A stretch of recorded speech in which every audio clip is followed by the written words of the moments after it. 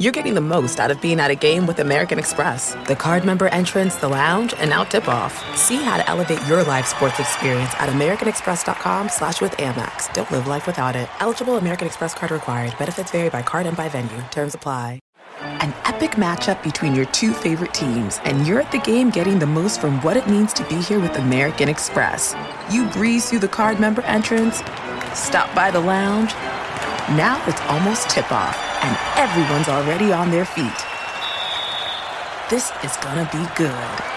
See how to elevate your live sports experience at americanexpress.com/withAmex. Don't live life without it. Eligible American Express card required. Benefits vary by card and by venue. Terms apply.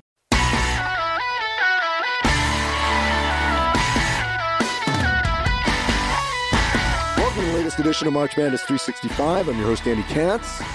Little bit of a scratchy throat here. Hope that's okay.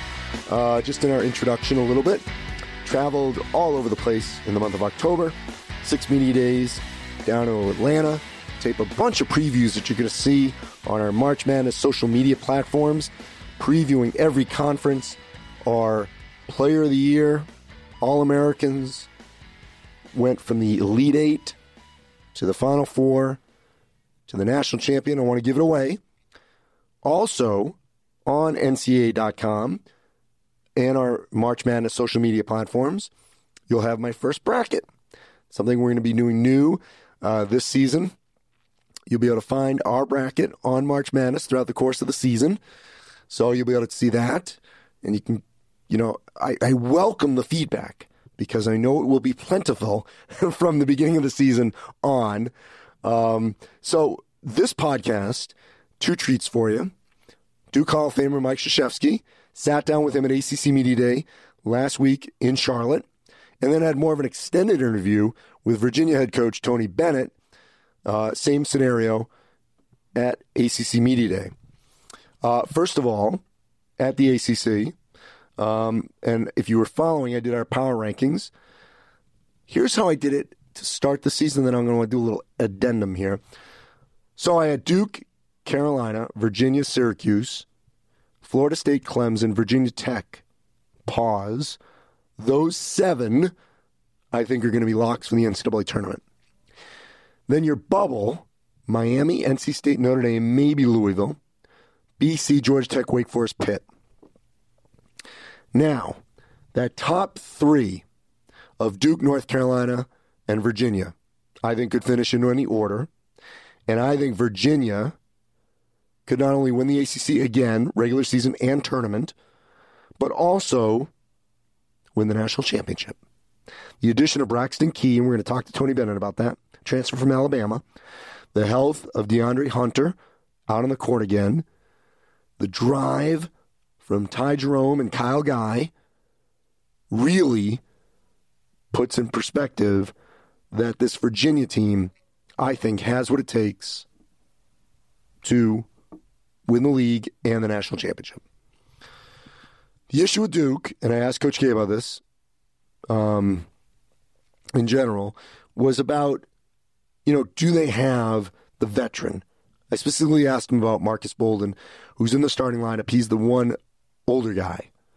So would he end up being, that guy that's going to be the leader? Because Kentucky has that. And we talked last week to John Calipari about that. Duke does not. Carolina has veteran guys like Cam Johnson and Kenny Williams and Luke May, of course, an All-American. In the Big East, I was there on Thursday. Here's how I broke it down. Villanova, Marquette, Butler, Providence, St. John's, Georgetown. Stop. I think those 6 will get in, although Georgetown's going to be a bubble. Xavier on the cusp. Seton Hall, Creighton, and DePaul. St. John's should be in the NCAA tournament. Mustafa Heron, eligible from Auburn. Shamari Pons is the preseason Big East Player of the Year. All the pieces are there for the Red Storm to get in the tournament. They really should be in the tournament. The Butler Providence, I think they could finish in any order. I feel good about Villanova Marquette as the top 2. So, and let me tell you something. The Big East is going to be like the Big 12 last year. 9 to 10, I'd say at least 8, maybe 9 of those teams will feel like they have a chance to be in the NCAA tournament late February. Last season in the Big 12, 9 of the 10 in February, the only one, Iowa State, were right there to maybe get in. So it's going to be a very balanced league. I think Villanova could still win the national championship out of this league. And whoever wins is going to definitely take on some water and some losses. So coming up here, just a little preview. Next week's our last podcast before the start of the season, only by a day, because it starts that night, Tuesday night. And then the beginning of every podcast, we're going to go over my Power 36, the headlines from the week, and then we're going to dive into some interviews. A lot of them are going to be on site because I'm going to be traveling around a lot. The one other major news item that occurred since we last spoke, Jonte Porter from Missouri, out for the year with a knee injury. Devastating. Came back to play at Missouri, and he was expected to be an SEC Player of the Year candidate. Brother goes, Michael Porter was injured almost all last year. Came back for a brief, moment. And he goes to the NBA draft. Jonte Porter flirts with it, comes back, and he gets hurt in a scrimmage. Devastating for him and for Missouri. Conzo Martin at SEC Media Day told me that he was going to be unstoppable. So I just feel for him. And, hopefully he comes back. I don't know if he'll come back to college basketball, but hopefully he heals and can continue his career. And I just want to say one other thing, even though obviously this is a college basketball podcast, but I would be remiss because I'm not alone in all our hearts breaking for what occurred over the weekend in Pittsburgh. And I do think that there are times when you have to acknowledge things that have nothing to do with sports on a sports podcast. And, I just hope that what we see in the way communities come together, the way a team comes together, just wish that we could have that in the real world. So obviously my condolences go out to the 11 who lost their lives at the Tree of Life Synagogue in Pittsburgh. And when we come back, we'll shift to our interviews. As always, I really appreciate you listening. And we're going to have a good season. We're going to have fun with this. I'm going to bring you a lot of good interviews, a lot of discussion. I want to hear from all of you. Definitely tweet at me at @TheAndyCats. And it's going to be a good run. So once again, I really appreciate everyone taking the time to listen.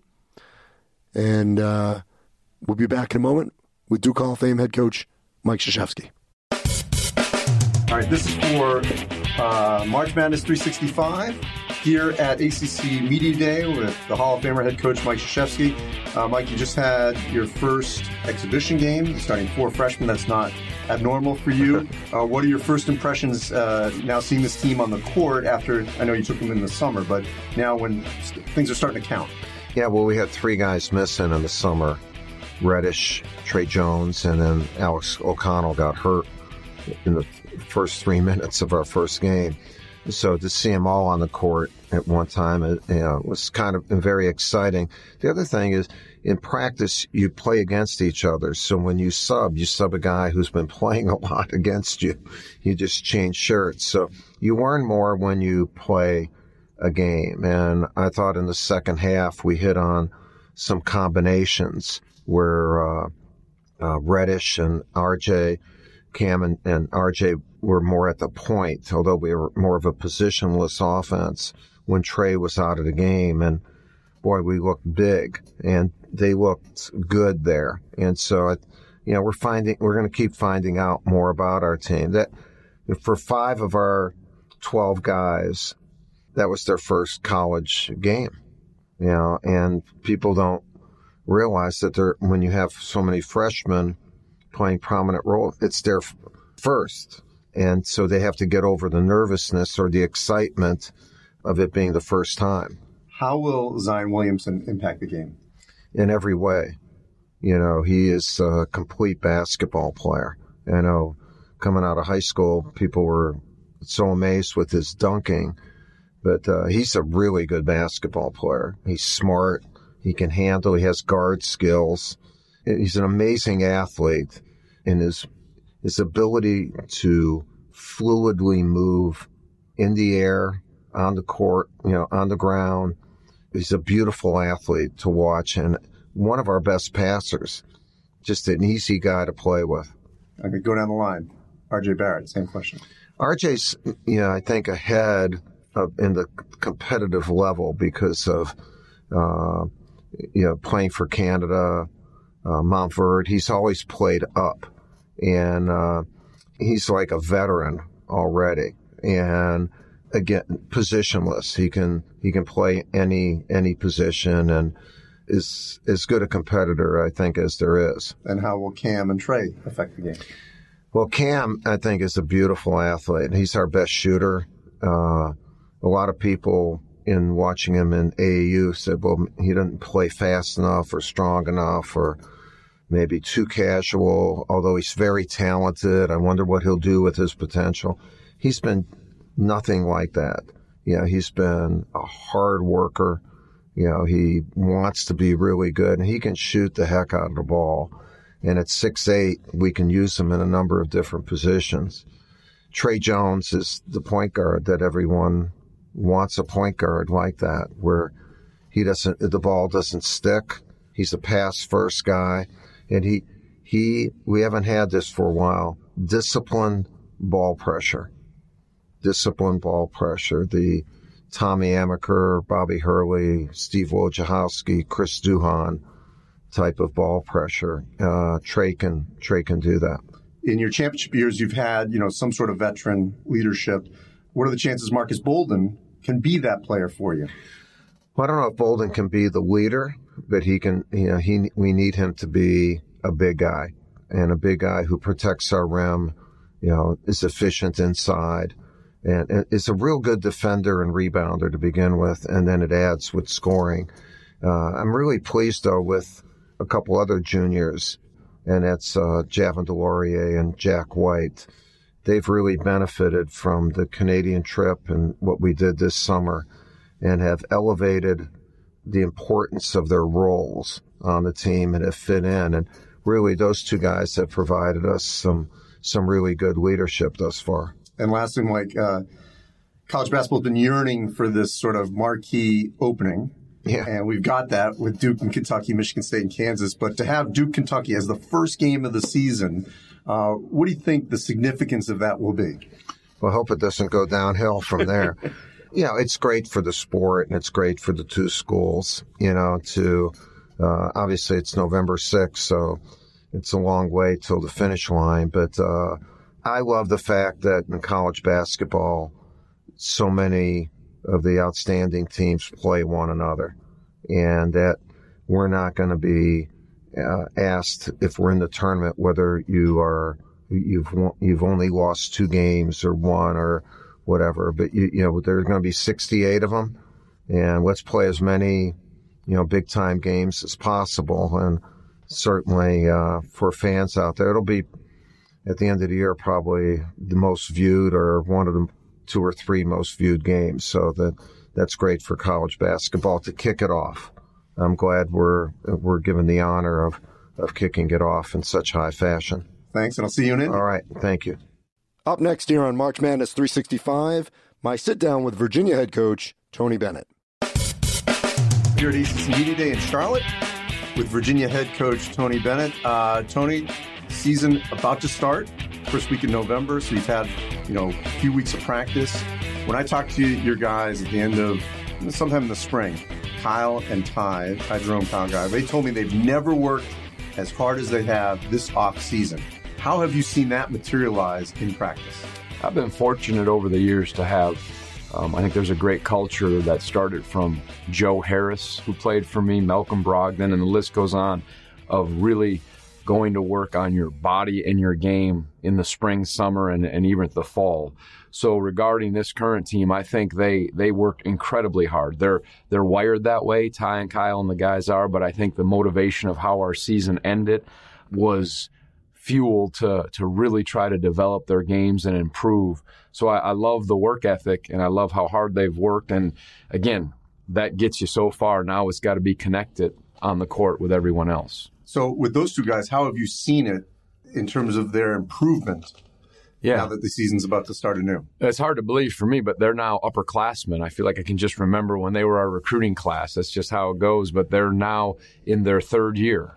So I think that as elder statesmen, there's just a level of maturity. They're both better physically. I think they've just added little things. There's I hope a confidence factor and a trust in their game that you earn through the long hours and the time, but just that experience and maturity of being a junior. And I think in today's game, getting a team and your core group of players to become mature and stay together is half the battle. I think sometimes people forget that DeAndre Hunter didn't play in that game against UMBC. I did not. I know you didn't, but I mean, the outside world, you guys weren't whole, and he was a pretty important part. He's healthy now. What kind of impact will he have this season? DeAndre, he allowed us that versatility to sometimes play four guards or go big. He could play on the perimeter as a guard or a three-man, or we could, if you're playing teams that are smaller, he could go to the four. And that's when our game really opened up last year. I thought that was a turning point at times when we played him as a four-man or a four-guard lineup. And so I think when you're injured, it's humbling. And you learn a level of perseverance and trust that you just can't learn any other way. So I think that served him well. And like you had mentioned about Ty and Kyle, DeAndre was the same. He went to work on his game, his individual work, the body, like most kids do, but it was a very focused work ethic. And it's great to have him back, and I don't think he takes things for granted. You talk to any player who's injured, and I think that as hard as it is that time away, makes them appreciate the opportunities at hand. Big news last week, Alabama transfer Braxton Key, eligible. What kind of impact can he have now that you can play him? Yeah, I just think versatility and depth. He has experience. He played at Alabama for 2 years, and he's a strong 6'7", kind of like DeAndre in some ways, can play some 4, some 3. Those kinds of things help. So just depth and experience, because we have a few guys back who have experience, but there's a lot of unproven players that'll need to play in our rotation, and Braxton is one of those that has played in SEC games, NCAA tournament games, and again, no substitute for that. And inside, I mean, that's what I remember Kyle and Ty telling me, Jack Salt, I mean, those guys will be needed and aren't the headline guys, but have improved. How have they?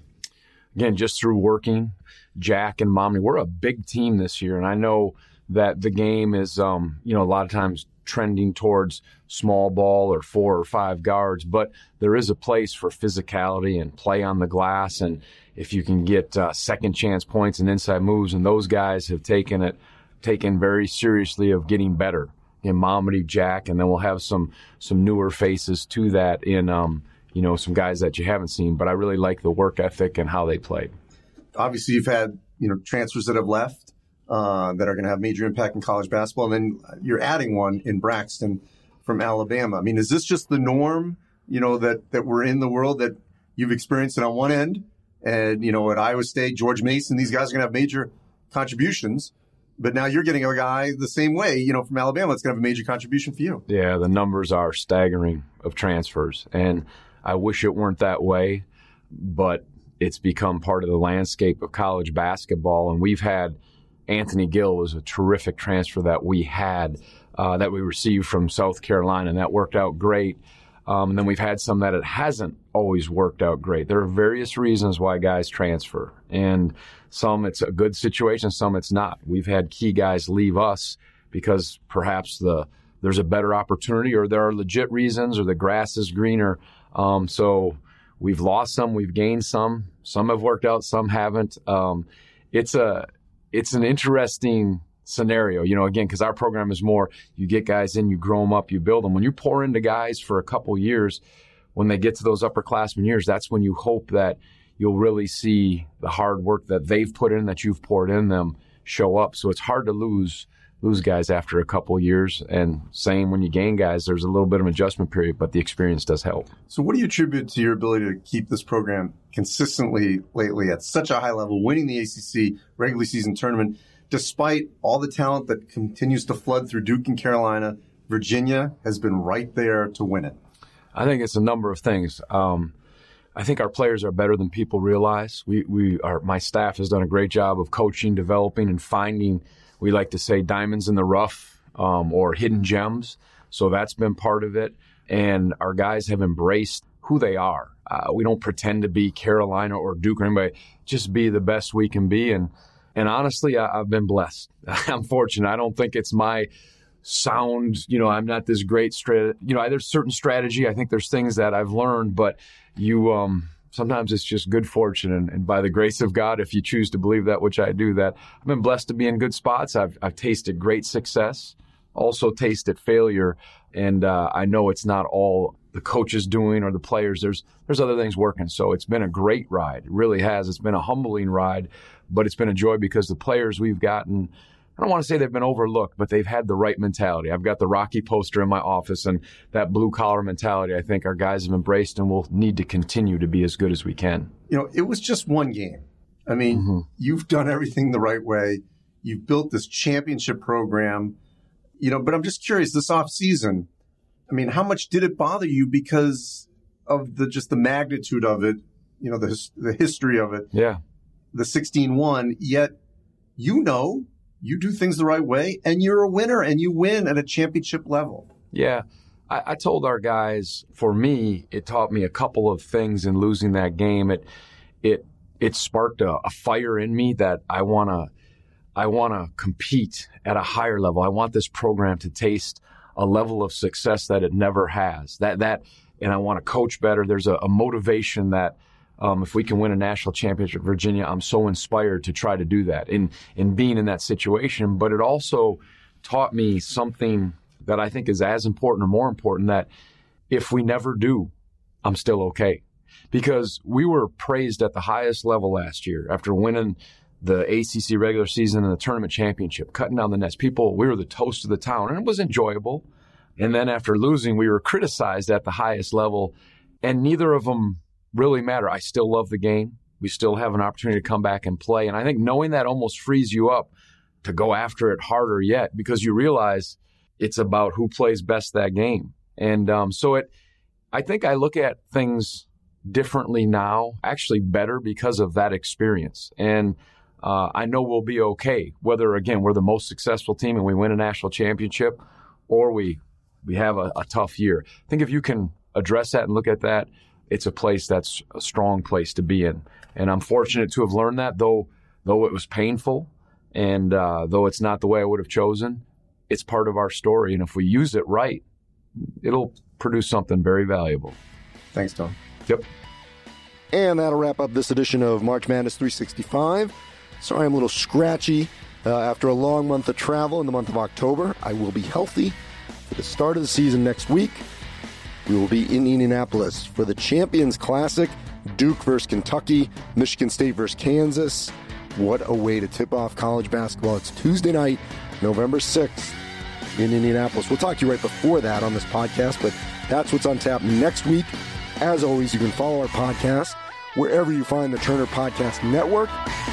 You can follow it on all our March Madness social media platforms on ncaa.com. Thanks for listening.